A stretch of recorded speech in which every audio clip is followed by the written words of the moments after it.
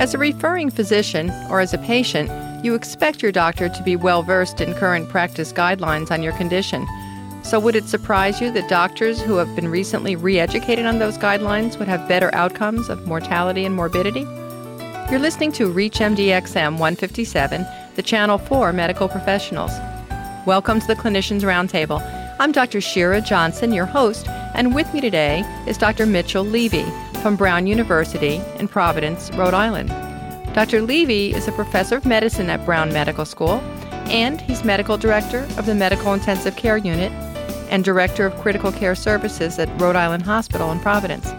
He's a fellow of the American College of Critical Care Medicine and the American College of Chest Physicians. He's done a ton of research in this area.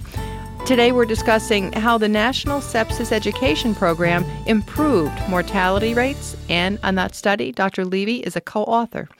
Thanks for taking the time in your busy schedule to be with us today, Dr. Levy. Pleasure to be here, Shira.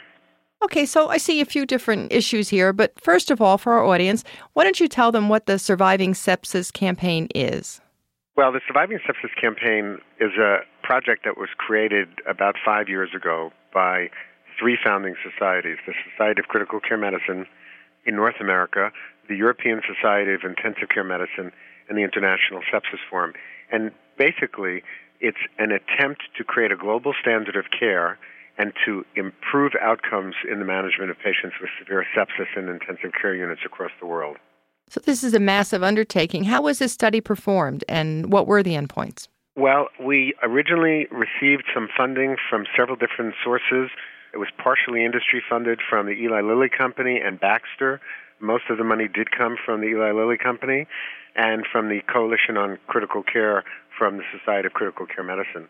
And that funding was used by the three societies to do really two things.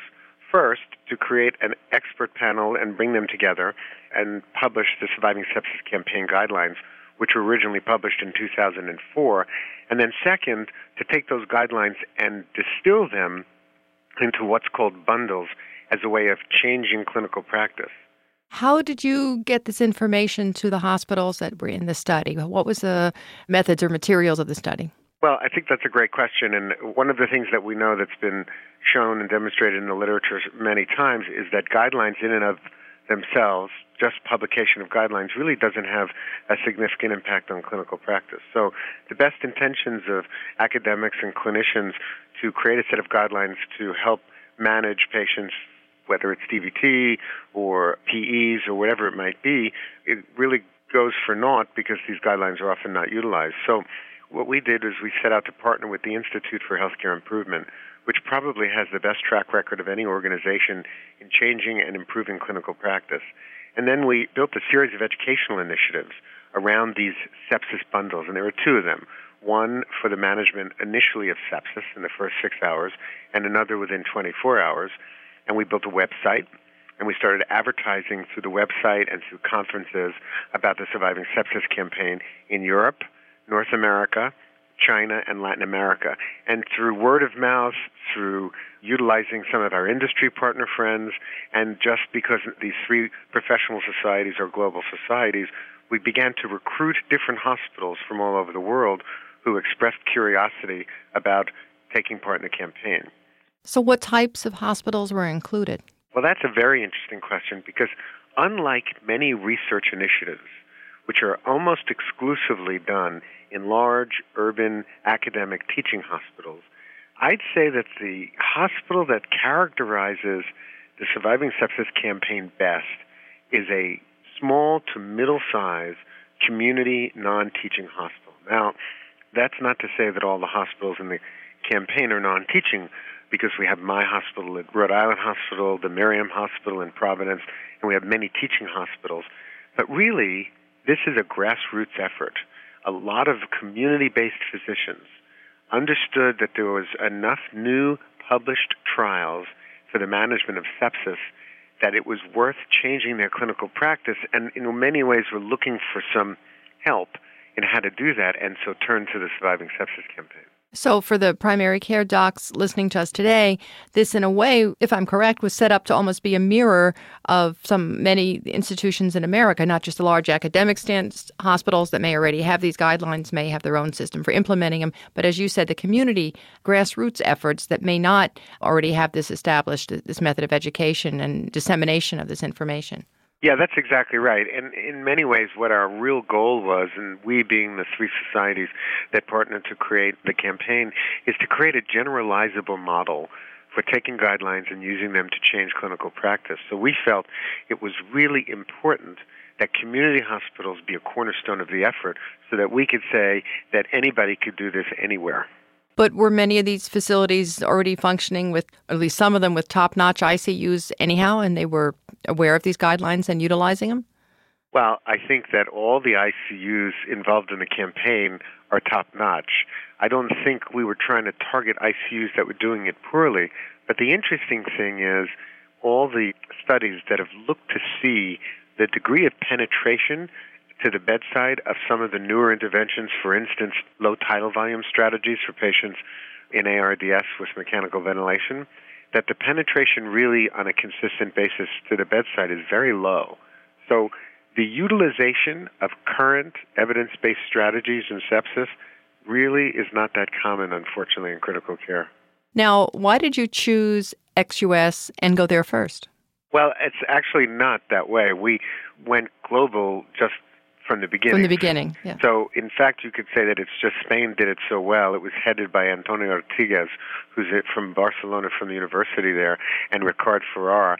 And we started the initiative in Spain, in the UK, in Germany, and the Netherlands, in Europe, in Brazil and Chile, in Latin America, and in multiple centers across the United States. And to our surprise, the Spanish group, which was 40 intensive care units across the country, were able to complete their initial trial the most rapidly, and we could write a manuscript and get it published in a very highly regarded peer-reviewed journal like JAMA. How was the teaching carried out? Were the physicians receptive? Obviously, Spain sounds like they were highly receptive, but in general, can you comment on how receptive they were, and how did this spread over into the nursing care? Yeah, that's a great question. Well, two things. One, the Spanish campaign basically took the educational materials from the Surviving Sepsis campaign and translated them into Spanish and added some of their own based on the particularities of some of the regional hospitals. So they had this program called Edu Sepsis, EDU Sepsis, and it really was a remarkably thorough educational initiative that was done in each hospital. So we had a couple of large meetings where we introduced it, and then people from each hospital took the materials back to their hospital and then basically instructed the physicians and nurses. So the educational materials are available in English and in Spanish now. The other question you asked, which is important, is how were the nurses involved? And there's no question in my mind that the Surviving Sepsis campaign and sepsis care in general can't improve without collaboration between physicians and nurses. So all the sites involved in the campaign, we always encourage a physician and nurse team to come to the meetings and the planning and the launch programs so that we can get a collaborative approach from the beginning with the campaign. So what are the broader implications of this study? Is this really saying that even excellent physicians working in a highly specialized area like an ICU and a diagnosis like sepsis, which is fairly common, do they really need to be reminded and taught what the standard of care? Well, the answer to that is yes, and the proof of it is all over the place, but one trial that was published by Frank Brunkhorst from Germany was with 450 intensive care unit clinicians across Germany, and they basically asked, how often do you do the following? And they asked a whole host of very common practices. And even with glucose control, the respondents answered 65% of the time they said they frequently or always do it. And then the Brunkhorst group actually measured it and found out it was only being done 20% of the time. So there's a real difference between the perception of what we think we're doing at the bedside and what we're actually doing. So it's not that people have the bad intentions. It's just that what we think we order and what we think we're doing actually winds up not being the case. And so it's a matter of being more rigorous in our application and measuring and reporting the frequency with which we comply with process measures and what the outcome results are.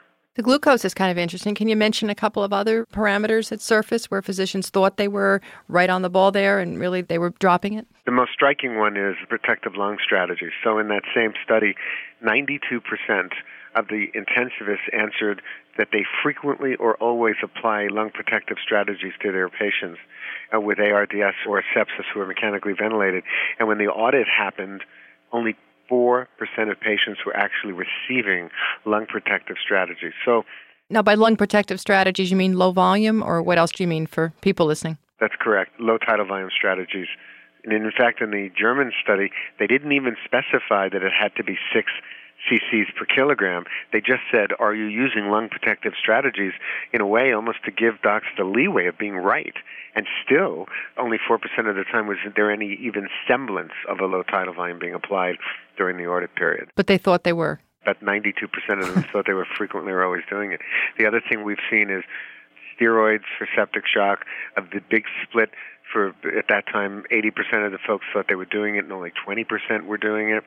Rapid fluid resuscitation, this is the Spanish study now, 83% said they frequently or always give at least 1.5 liters of crystalloid or the colloid equivalent as soon as patients come to the emergency department in severe sepsis or septic shock, and it was only being done 40% of the time.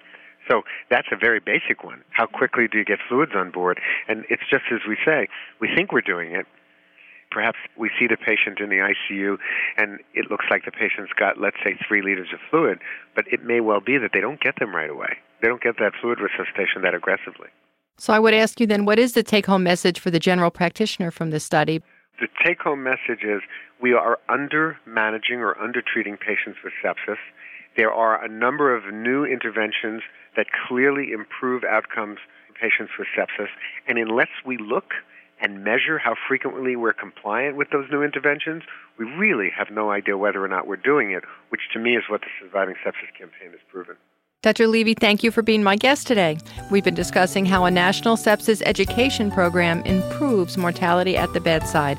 And I'm Dr. Shira Johnson. You've been listening to the Clinicians Roundtable on ReachMD XM 157, the channel for medical professionals. To comment or listen to our full library of podcasts, visit us at ReachMD.com. Register with the promo code RADIO and receive 6 months free streaming for your home or office. Thank you again for listening.